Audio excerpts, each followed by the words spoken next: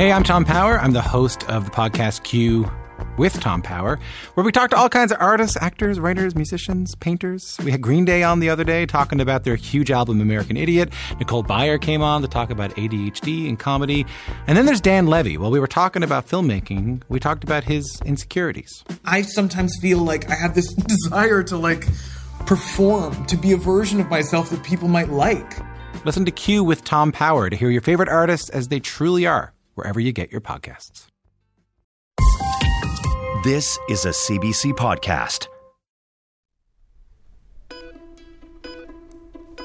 I'm Dr. Brian Goldman. Welcome to The Dose.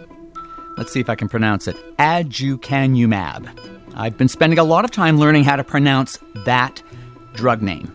That's because it's the name of the first new drug treatment for Alzheimer's disease in nearly 20 years, which is a long time. Hi, Saskia. Hi. How are you doing? I'm fine. How are you doing? I'm good, thanks. I want to ask you something. In your position at the Alzheimer Society of Canada, do you get to speak to patients or family members? Do they call you, or is that part of your job? Yes, it is.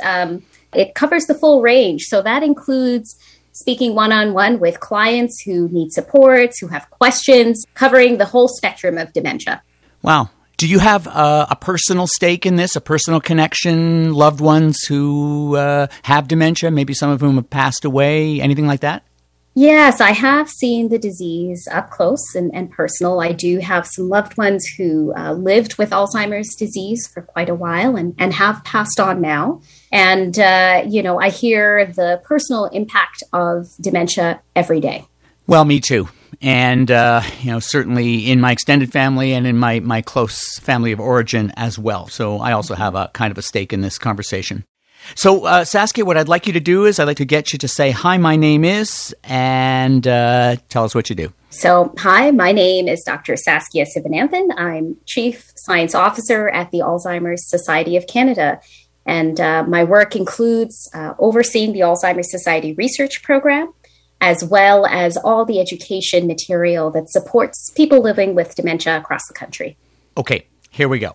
Earlier this month, the U.S. Food and Drug Administration gave aducanumab, brand name Aduhelm, accelerated approval, something it grants for serious conditions that fill an unmet medical need. And if any condition could use a bit of good news, it's Alzheimer's disease. But the drug is controversial, and here to help unpack the treatment and why some experts say the FDA should not have approved it is Saska Sivananthan. Welcome to The Dose. Thanks for having me. So what is aducanumab? So aducanumab is the newest clinical treatment for Alzheimer's disease to reach the market in nearly 2 decades. It was recently approved in the U.S. under an accelerated approval process. Now, what aducanumab is meant to do is clear something called amyloid beta, which is a protein thought to be harmful that accumulates in the brains of people living with Alzheimer's disease. It's one of the hallmarks of the disease. It is also thought to slow the cognitive decline that is a key symptom of dementia and Alzheimer's disease. And of course, that assumes that clearing the amyloid should slow down the cognitive decline. Have I got that right? Exactly it. And that is really where a lot of the controversy centers. So let's start with, why did 3 members of the Food and Drug Administration's own advisory panel resign in protest when the FDA approved of this drug? Well, I wouldn't really speculate necessarily on why they resigned, but I can say that aducanumab has been under phase 3 clinical trial for a while, and Canada is one of the countries that participated and had multiple clinical sites here. Now, early in 2019, that phase 3 clinical trial was stopped because it was thought that aducanumab was not meeting the clinical endpoint that we discussed earlier, which is to be able to slow that cognitive decline that is a key symptom of Alzheimer's disease. So it wasn't doing what it was supposed to do, at least at that point in the clinical trial. Exactly it. Now, subsequent to that, the data came in more fulsomely from all of the clinical trial sites. At the time that decision was made, not all of the data was in for analysis. At least this is what we've been told by the developers of aducanumab, that's Biogen and Eisai. So after reviewing the rest of the data, they did decide that, in fact, it does meet that clinical endpoint, and therefore submitted it for accelerated approval under the FDA's approval process. Does that mean it slowed down the cognitive decline of everybody in the study who was taking the drug? So, no. Aducanumab is thought to only slow the cognitive decline if it is effective, and this is also where some of the controversy is, only in people who have early stages of Alzheimer's disease and mild cognitive impairment. Now, mild cognitive impairment is not necessarily dementia, and a high percentage of people who are diagnosed with mild cognitive impairment can convert to developing Alzheimer's disease or a form of dementia later on. So aducanumab is thought to only be effective in people who have early stages of Alzheimer's disease and at a high dose of receiving aducanumab. So there is a dose response related to this as well. I read about one patient with early onset Alzheimer's whose friends said he was acting more like himself, following conversations much better. Is that the kind of thing that would be measurable as a clinical effect? It can be. So with aducanumab, there were a couple of measures that they were following. The one that's most important to people living with dementia, of course, is that cognitive decline, that memory loss is slowed or stopped if completely possible. But there are other symptoms of Alzheimer's disease, and you just nailed it, Brian. So that includes language loss or difficulty with language. It could mean disorientation, difficulty doing things that you do on a daily basis, like making a cup of tea or coffee, or recognizing that what you're holding in your hand is a cup or a key. And those are other clinical endpoints that would have been measured in aducanumab. But there was no dramatic improvement in any of the patients who got the drug. That's what we understand from the advisory panel. So the FDA approval process includes consulting with experts and an external advisory panel of experts. And the controversy was that almost unanimously, the FDA's advisory group did not consider the drug to be effective. However, the FDA approval was granted on the condition of another trial that will tell us whether the drug does prove to be effective or not. Ordinarily, the Food and Drug Administration would grant approval to a drug if there were two clinical trials, two phase 3 clinical trials that showed a statistically significant benefit compared to placebo. In this case, they approved it with just one and ordered a second study. Were they bending the rules? It's a difficult question to answer, Brian. The submission to the FDA was under a special process. Not your usual process for assessment. And under that accelerated process, there are different requirements. And Health Canada has a similar process as well. And it's applied really when there is a life-threatening disease for which there are no treatments. And it was under this that the FDA approved aducanumab. The drug has side effects, doesn't it? Yes, it does. And quite significant. So up to a third of patients experience brain swelling. Another common side effect are headaches.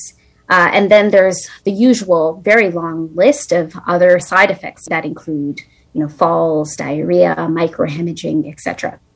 And then, of course, there's the cost. Biogen has said it would cost about $50,000 US a year. And, of course, that leads to an obvious question. Who's supposed to pay that? Yeah, those are pretty astronomical costs, aren't they? So the annual cost of the drug in the U.S. is actually $56,000, is where we've last heard. And I'd note that's for the drug only. So there are additional costs associated. This is not a pill. It's an IV infusion, which means that you'd have to go into a hospital right now or a treatment site, a location to receive the IV infusions.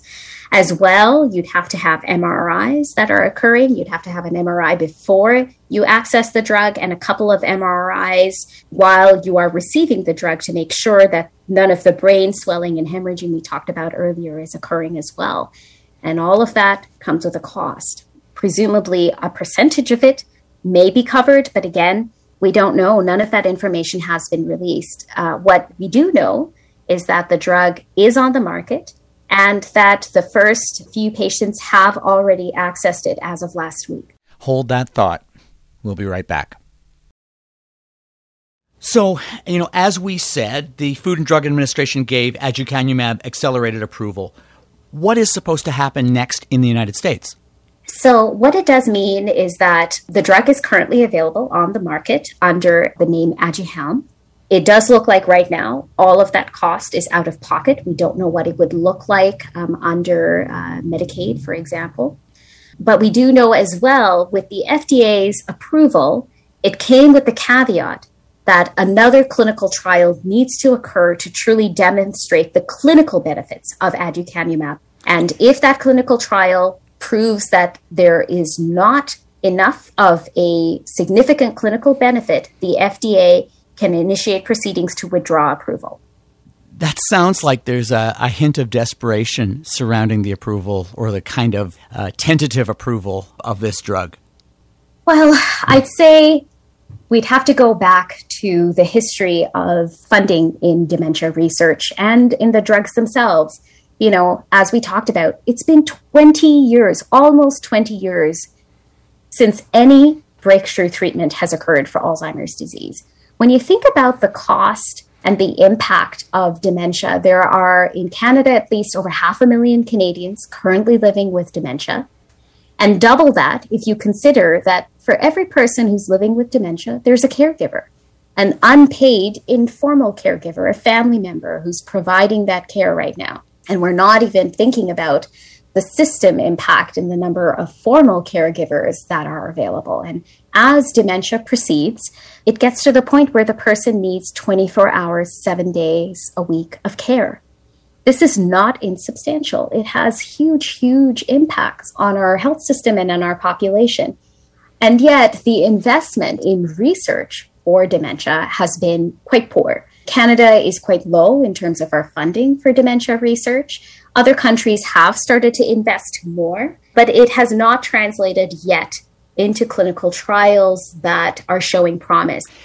We've been talking about the United States, and I know you want to talk about Canada. So where are we in terms of the process to obtain approval by Health Canada? It has been submitted to Health Canada for approval, and it's currently under review. So similar to the FDA, it has to go through the same rigor in terms of assessing the efficacy of the drug and the safety of the drug. And so it'll go through a similar process to the FDA in terms of including external experts and advisory committees to review the data. It'll also review the data submitted by the sponsor. In this case, it would be Biogen and Eisai.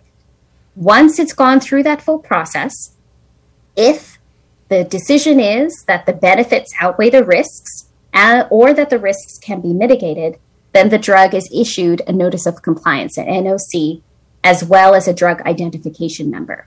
But that's just step one. After that, it needs to go through a further review process by each of the provinces to assess how it would be covered and how much of that cost would be covered at a provincial level.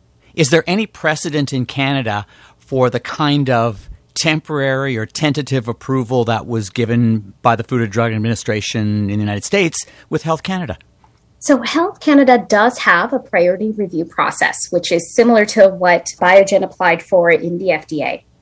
And it's available for promising drugs that are meant to treat life-threatening or severely debilitating conditions. And there are a few treatments where this has occurred, and part of that process means a shorter review target. So instead of generally, it takes on average about 300 days for non-priority drugs to be reviewed.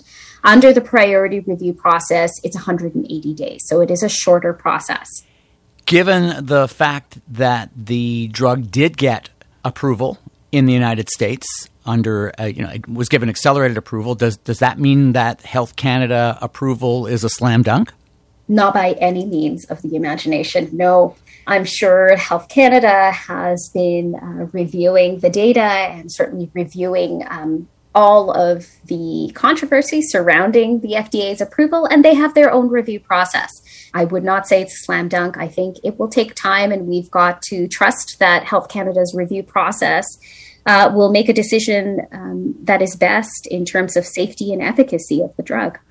As you mentioned, we have lots of provinces and territories that tend to make independent decisions, and we're talking about a drug that is not a slam dunk treatment for Alzheimer's disease that costs an estimated $56,000 US per year, so a higher cost in Canadian dollars. How do the provinces react to a drug like this? We've never had anything like this for a condition like Alzheimer's disease at that cost. No, we never have. I mean, the cost is really something that makes you pause. And of course, controversy around its efficacy and the data surrounding it. But on the flip side of that, again, considering that this is a disease that has such enormous impact on people living with dementia, and there is no hope, there has been no hope until aducanumab was approved in terms of a drug that might actually do something to address the underlying cause of dementia. And this is why there have been people on both sides of the spectrum around either welcoming it or absolutely disapproving of it.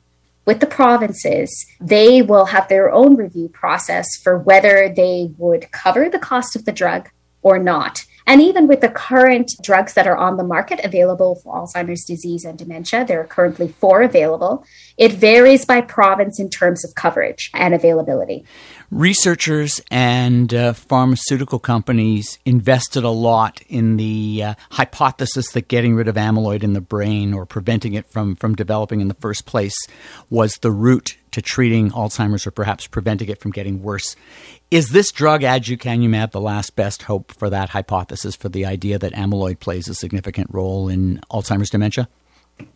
Well, amyloid beta certainly plays a role. I think that is not contested quite as much as whether amyloid beta is the primary role. And part of the concern has been that because so much was invested in amyloid beta only, we didn't explore other potentially innovative hypotheses that could result in a series of treatments and cures.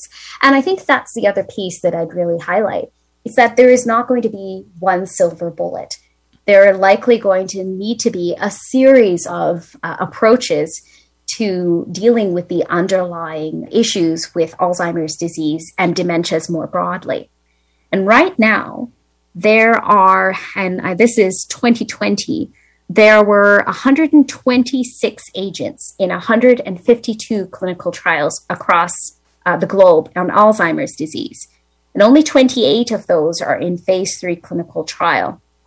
It's not a very high number when you consider, A, the impact and the cost of Alzheimer's disease and dementias, and it's not a very high number when you compare those trials to other diseases that have an equally high impact, such as, cancers or heart disease. Alzheimer's disease has been one of the few areas where we have had such high failure rates with clinical trials. And I think it begs the question, are we investing in the wrong areas, and should we not be exploring broader areas and other forms of research related to dementia? Inflammation is associated with Alzheimer's disease. We haven't explored it as fully as we could have. There are relationships potentially to gut bacteria and dementia. We don't explore it very much. We don't fund very much in those areas. And part of what the Alzheimer Society research program has been doing has been to try and encourage researchers to take those risks.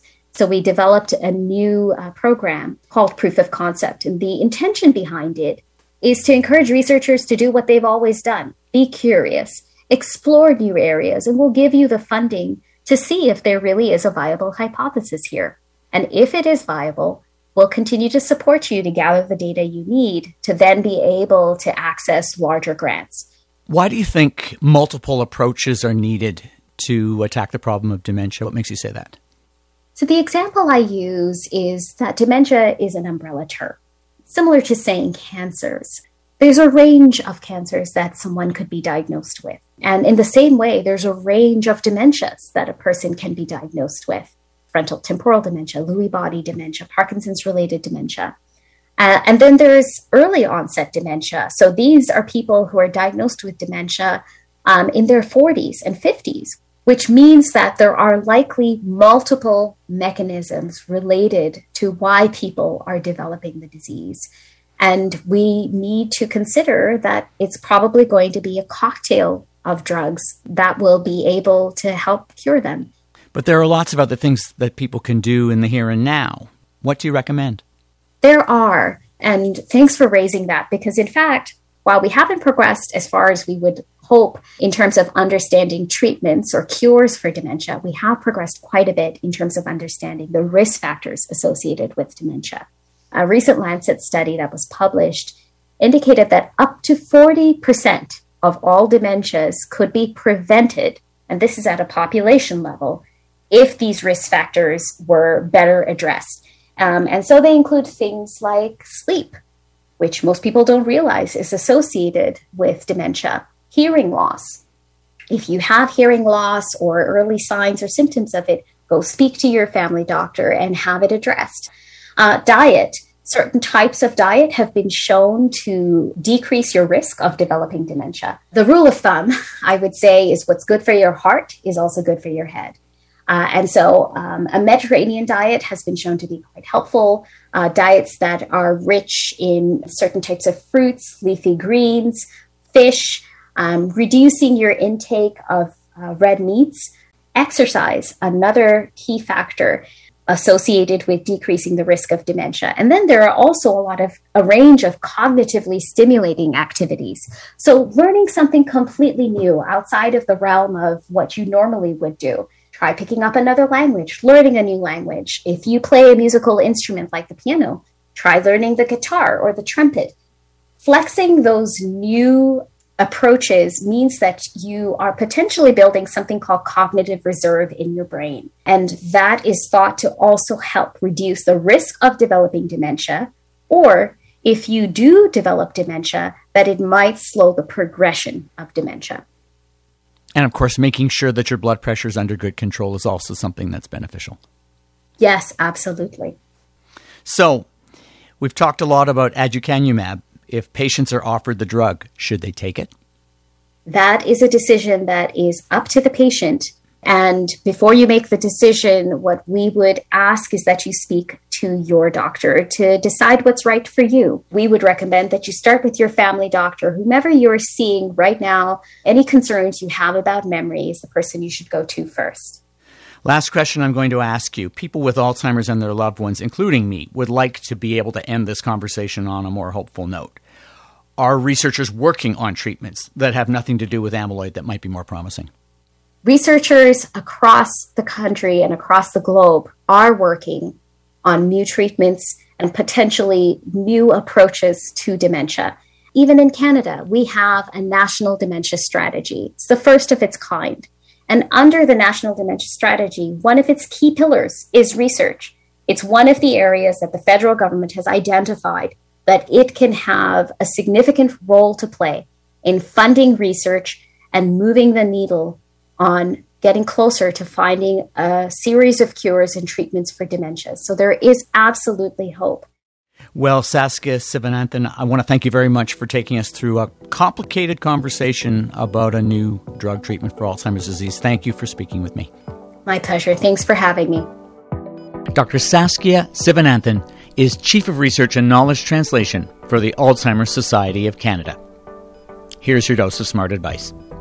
Aducanumab is the first FDA-approved treatment for Alzheimer's disease in nearly 2 decades. It may benefit patients with mild Alzheimer's only. The FDA's accelerated approval means that the drug must show similar benefits in a second clinical trial before it gets conventional approval. Health Canada is currently deciding whether or not to approve the drug, and there is no guarantee that it will follow the FDA's lead. The treatment can cause brain swelling, which is a serious side effect. It costs $56,000 US per year, and there's no guarantee that the provinces in Canada would pay for it should it get Health Canada approval. Researchers and pharmaceutical companies are working on other possible treatments.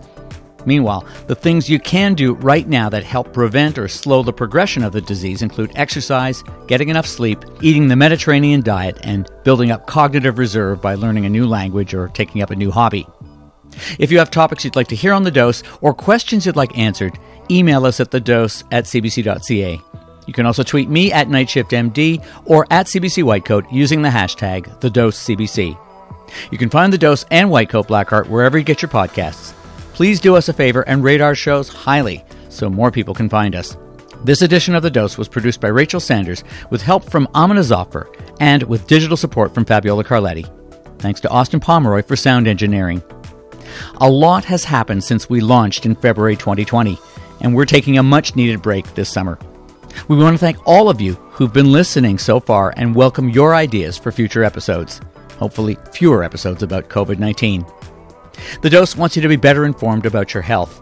But if you're looking for medical advice, see your healthcare provider. I'm Dr. Brian Goldman. Until your next dose.